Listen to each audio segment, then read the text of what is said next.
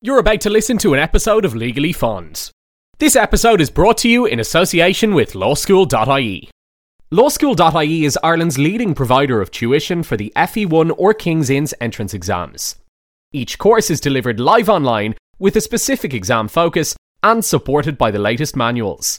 Shorter, pre-recorded workshops are also available, and courses commence every year in June and November. Register anytime at lawschool.ie, and for a 10% discount on any course, just use the discount code LegallyFond.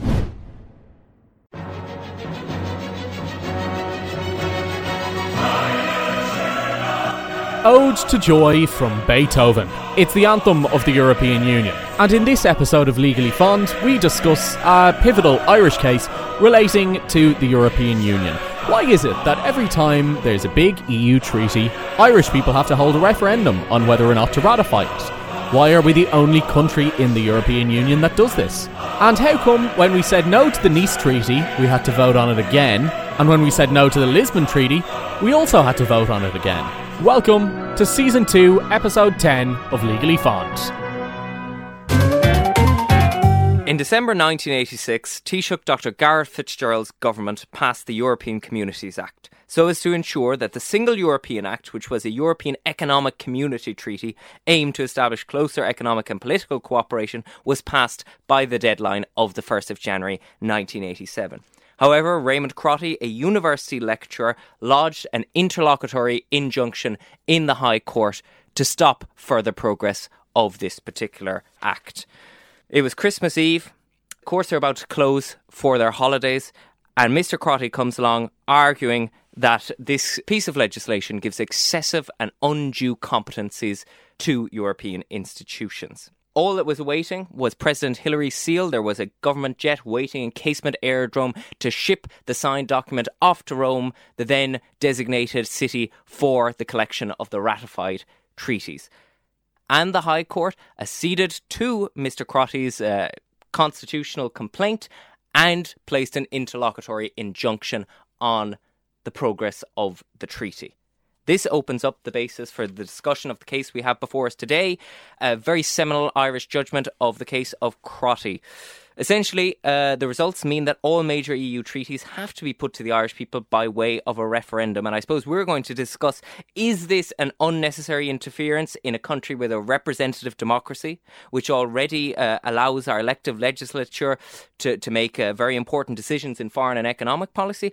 Or does the existence of this protocol safeguard Irish democracy? We'll delve into that discussion soon, but first let me just explain the legal background to the case and what was found. So Mr. Crotty came into court challenging the Single European Act. Now, the Single European Act did a couple of things, including introducing qualified majority voting in the council, creating a new court, which was inferior to the Court of Justice. But the part of the treaty that was at question really in the court was this foreign policy element, Part 3 of the Single European Act, which encouraged and fostered this common foreign policy development among the members of the European Economic Community, as it then was. So the court considered this and considered the Irish Constitution, which said that the government or the executive is in charge of foreign policy. However, there's immunity effectively to measures which necessitate our membership of the European communities. However, the court said that in ratifying this treaty, the state is effectively fettering its ability to decide upon its own foreign policy, and that only the people can decide to alienate a specific power of government by referendum. Justice Hederman said that the government is the guardian of foreign policy powers. The dissent in the case found that the Irish government was effectively not giving up its foreign policy powers. Part 3 of the Single European Act aimed for cooperation and consensus building with other states, but it did not forego Ireland's foreign policy powers. Ultimately, the Irish state still retained the power to veto recommendations on foreign policy by other states. Let's contextualise this as well. This is the 1980s, 1986, 1987. This is Western Europe we're talking about. Eastern Europe is still under the control and domination of the Soviet Union. It makes sense for a westernised, democratic Europe to have a cohesive and consensus-driven foreign policy in dealing with the Soviets, dealing with Eastern Europe, and indeed dealing with America. It makes sense, certainly, and we've spoken before about Ireland's policy of neutrality on the podcast. Does it undermine Ireland's neutrality if we're forced to take these? We weren't joining NATO, so that is a big difference. Like, we weren't joining a military organisation. And, that issue does come up, the policy of Irish neutrality does come up again in later referenda. But as much as, the European Union, I know there's kind of murmurs of it now, and I've heard some rumours about it through the papers that there may be a European army and, minimum defence budgets. But at that time, there was no realistic prospect of a European army. I don't know how small the EU was. Well, it wasn't even the EU, but it was far, far smaller than it is today. Yeah, I mean, famously as well in the 1950s, there was proposed military cooperation between the European coal and steel factions, or the 6 countries that made it up, which after the Treaty of Rome became the European Economic Community. But particularly de Gaulle felt in the 1950s this was still, less than 15 years after World War II, and that the concept of French and German military cooperation was really a no-go area. And I think that sentiment still exists. And of course, we have to recognise Germany's still divided at this time, and that later becomes a huge issue of contention within the European Union when Ireland has its presidency under Charles Haughey. So there is a lot of dissent. There's not a lot of consensus on the table here with the European Economic Community as it exists in this form. And I guess the goal of this treaty was to create greater economic and foreign policy cooperation. How do you think Irish people felt? They voted in 1973. That was the year we acceded to the European... By an incredible majority. By an incredible majority. But do you think people anticipated how kind of dynamic the European Economic Communities, as it was called then, was going to be? Did people anticipate that it was going to encompass foreign policy? I don't know. Whenever I talk to my parents about Ireland joining the European Union, all I heard was the feckin' roads, and how great it was. They built the roads of Ireland and, connected. I mean, they dragged Ireland kicking and screaming socially and economically into the 21st century. I think we have so much debt in that regard to Ireland's transition from a very backward, conservative, slow country, economically speaking, to essentially a powerhouse that we are now. We're one of the most open and friendly business-friendly economies in Europe. Number of prominent lawyers at the time agreed with Crotty that there was an issue with this treaty in ceding constitutional power. One of those was, of course, Mary McAleese, who later became president, as well as a number of future High Court judges, and indeed Rory Brady, who was later an Attorney General, and Sean McBride. So a lot of very educated legal minds took issue with this, where the executive and the legislature saw no problem. Now there is... Now, we're here, defending kind of a sort of unified view of European foreign policy, which is kind of as far beyond a remit it is. I think most people generally have an opinion on the European Union. I think there was a poll done in Ireland that was 90% in favour of European membership, which is, we're ridiculous. Very pro-EU country, yeah. And pro-EU. And that's not a bad thing, but you can still be, pro-EU and understand the benefits of it, but still want to be asked about it every now and then, and still want to be asked about the major changes of it. Because, there's a big issue in the European Union about, democratic deficit and just transparency, understanding. What does the EU do? To what extent does it regulate our lives? And who are the people that make these decisions? The Eurocrats, the Commission, the unelected officials.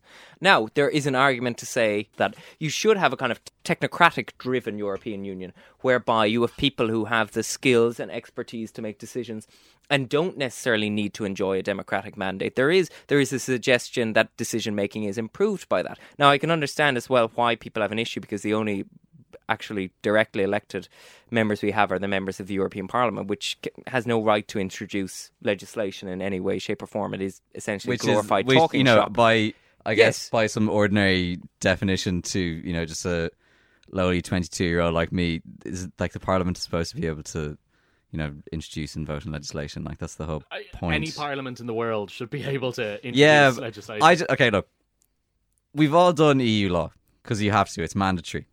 You could say that's a form of brainwashing or not. That's up to the listeners to decide. But it is the structure of the European Union is one of the most confusing things I've ever had to look at. The fact there's a tangible difference between the Council of Europe and the European Council just throws me for six. Yes. There's the Council of the EU, the Council of Europe, and the European Council. And they are three distinct bodies, one of which has nothing to do with the EU. It's completely confusing. They couldn't have made it anymore. It's almost confusing by design. Look, as much as there are numerous problems with the Irish political system, but proportional representation is good. You don't get tyranny by minority. We can fairly easy, and most people understand that I vote for the person in my constituency and they get a vote and they're going to represent me and then they can introduce legislation on my behalf. Like the European Parliament, I spent 6 months looking at it and yeah, I mean, look, it's a Franco-German driven machine. I mean, there's no doubt about that, particularly with the absence of the United Kingdom now, which traditionally anyway was a big lobbyist for smaller nations and the interests of the Netherlands and the Irish, and I think we particularly hid behind the Euroscepticism of the United Kingdom in advancing some concerns that we ourselves may have had. So give us back our fish. Yeah, I mean... So the net result of this case is we have to vote on any significant amendments to EU treaties, or if any new treaties are being brought forward. Now, I guess this comes down to a question of expediency versus democracy, that on the one hand, the Irish government would love to just be able to unilaterally ratify these treaties. You don't have to go through this month-long, a couple of months-long process of campaigning for a referendum. Expensive and high risk if it doesn't pass, and we'll come to those examples in a couple of minutes' time. And also having to face a debate with all the Eurosceptics in the country who all Sinn Féin come out of the woodwork when it suits them for these referendum campaigns. And I think what we've seen, would you think it would be fair to say, on that point, Alex, about the complexity and the lack of transparency with the EU, these treaties are so high level, legal, hundreds and hundreds, if not thousands of pages long. I know exactly the point you're going to make. Go on. They're far too complex for the common man like me and Pierce to understand. Shame on you, Gavin. You won't understand the question, so I won't bother asking you. Is not an excuse to not have a referendum. Alex, why do you think there was a turnout in 2001 for the vote, which was to ratify the Nice Treaty? 34%. The turnout was 34%. Why was that the case? Because nobody cared. Exactly, because people didn't understand. The beginning of the boom, nobody was turning out in protest voting against the government, because people generally... The referendum is not only a referendum on a particular issue, it's generally the referendum also on the government as well, the government of the day, in terms of people's satisfaction with it. But the referendum failed, Pierce, in 2001, the first time we had it. So people obviously weren't too happy at the time. But I also think, look, is it Pierce, not a very... what did the Nice Treaty do? Can you tell me in simple English?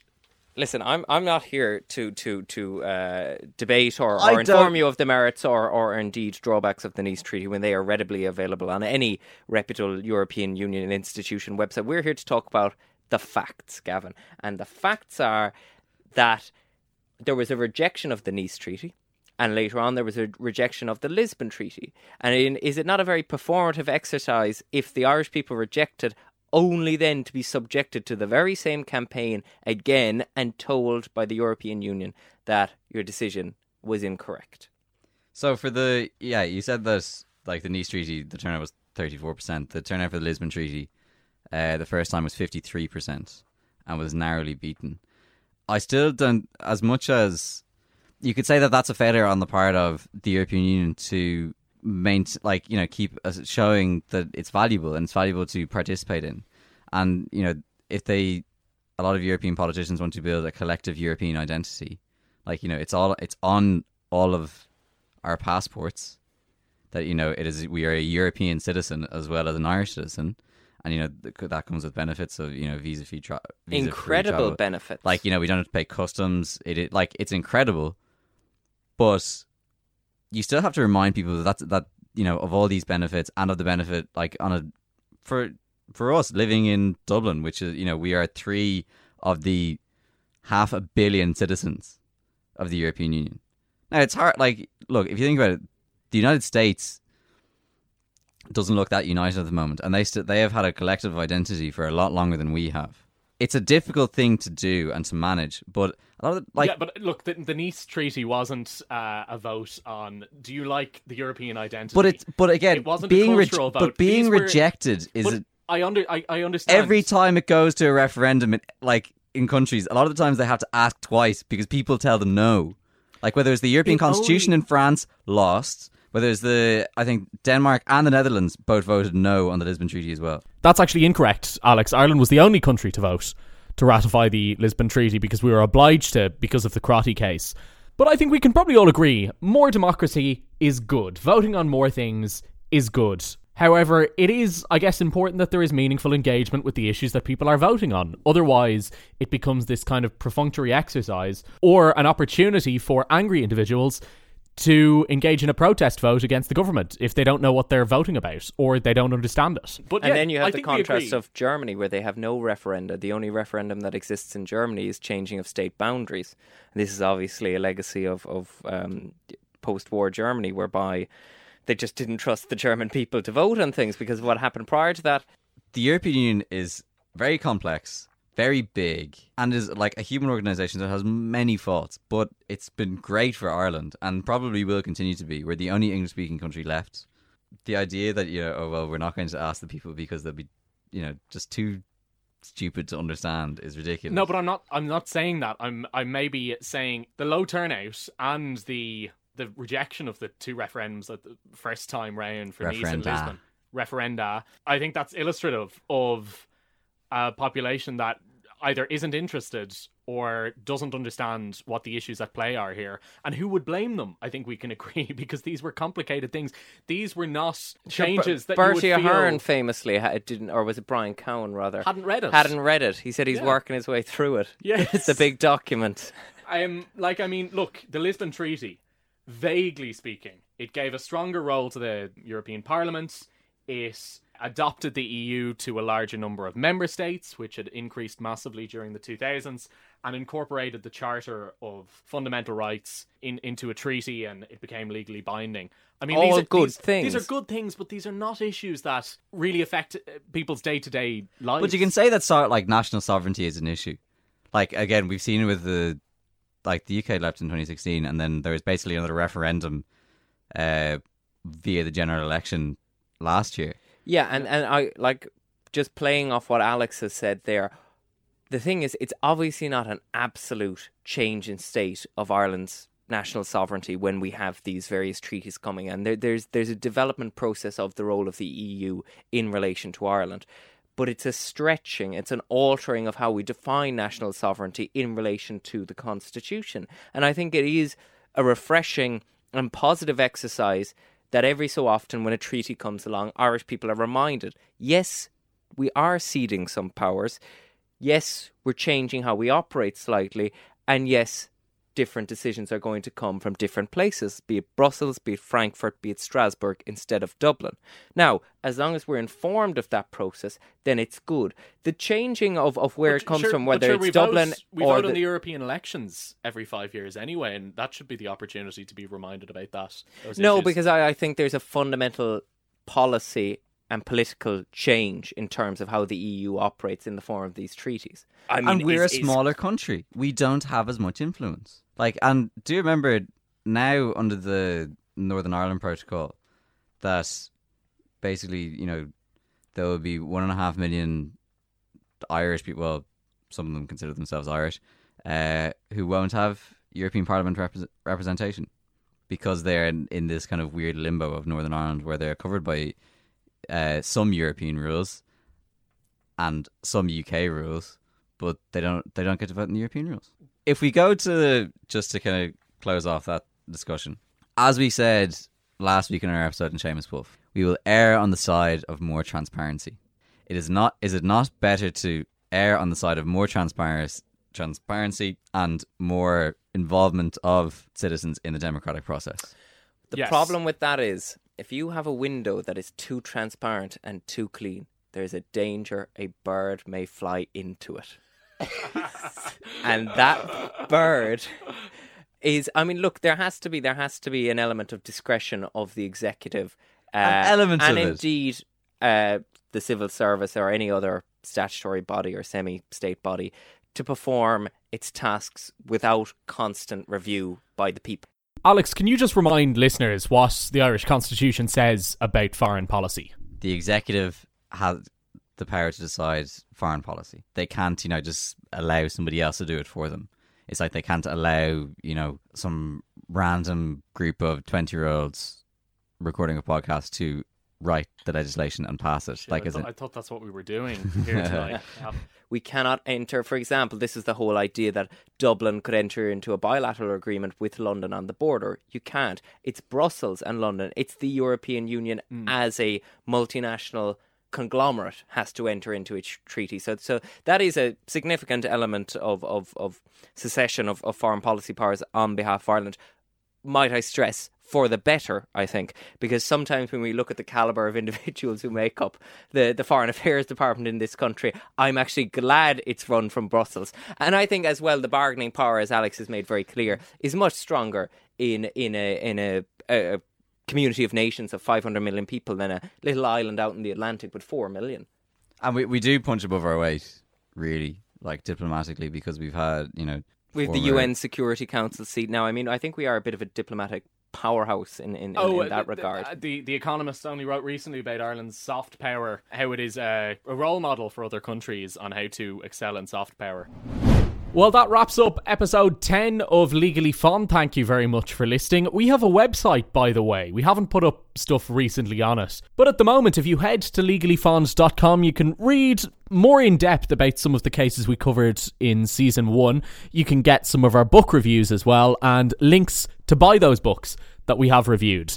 They might make nice Christmas presents or Chris Kindle presents for the law student in your life. Thank you for listening, and talk soon.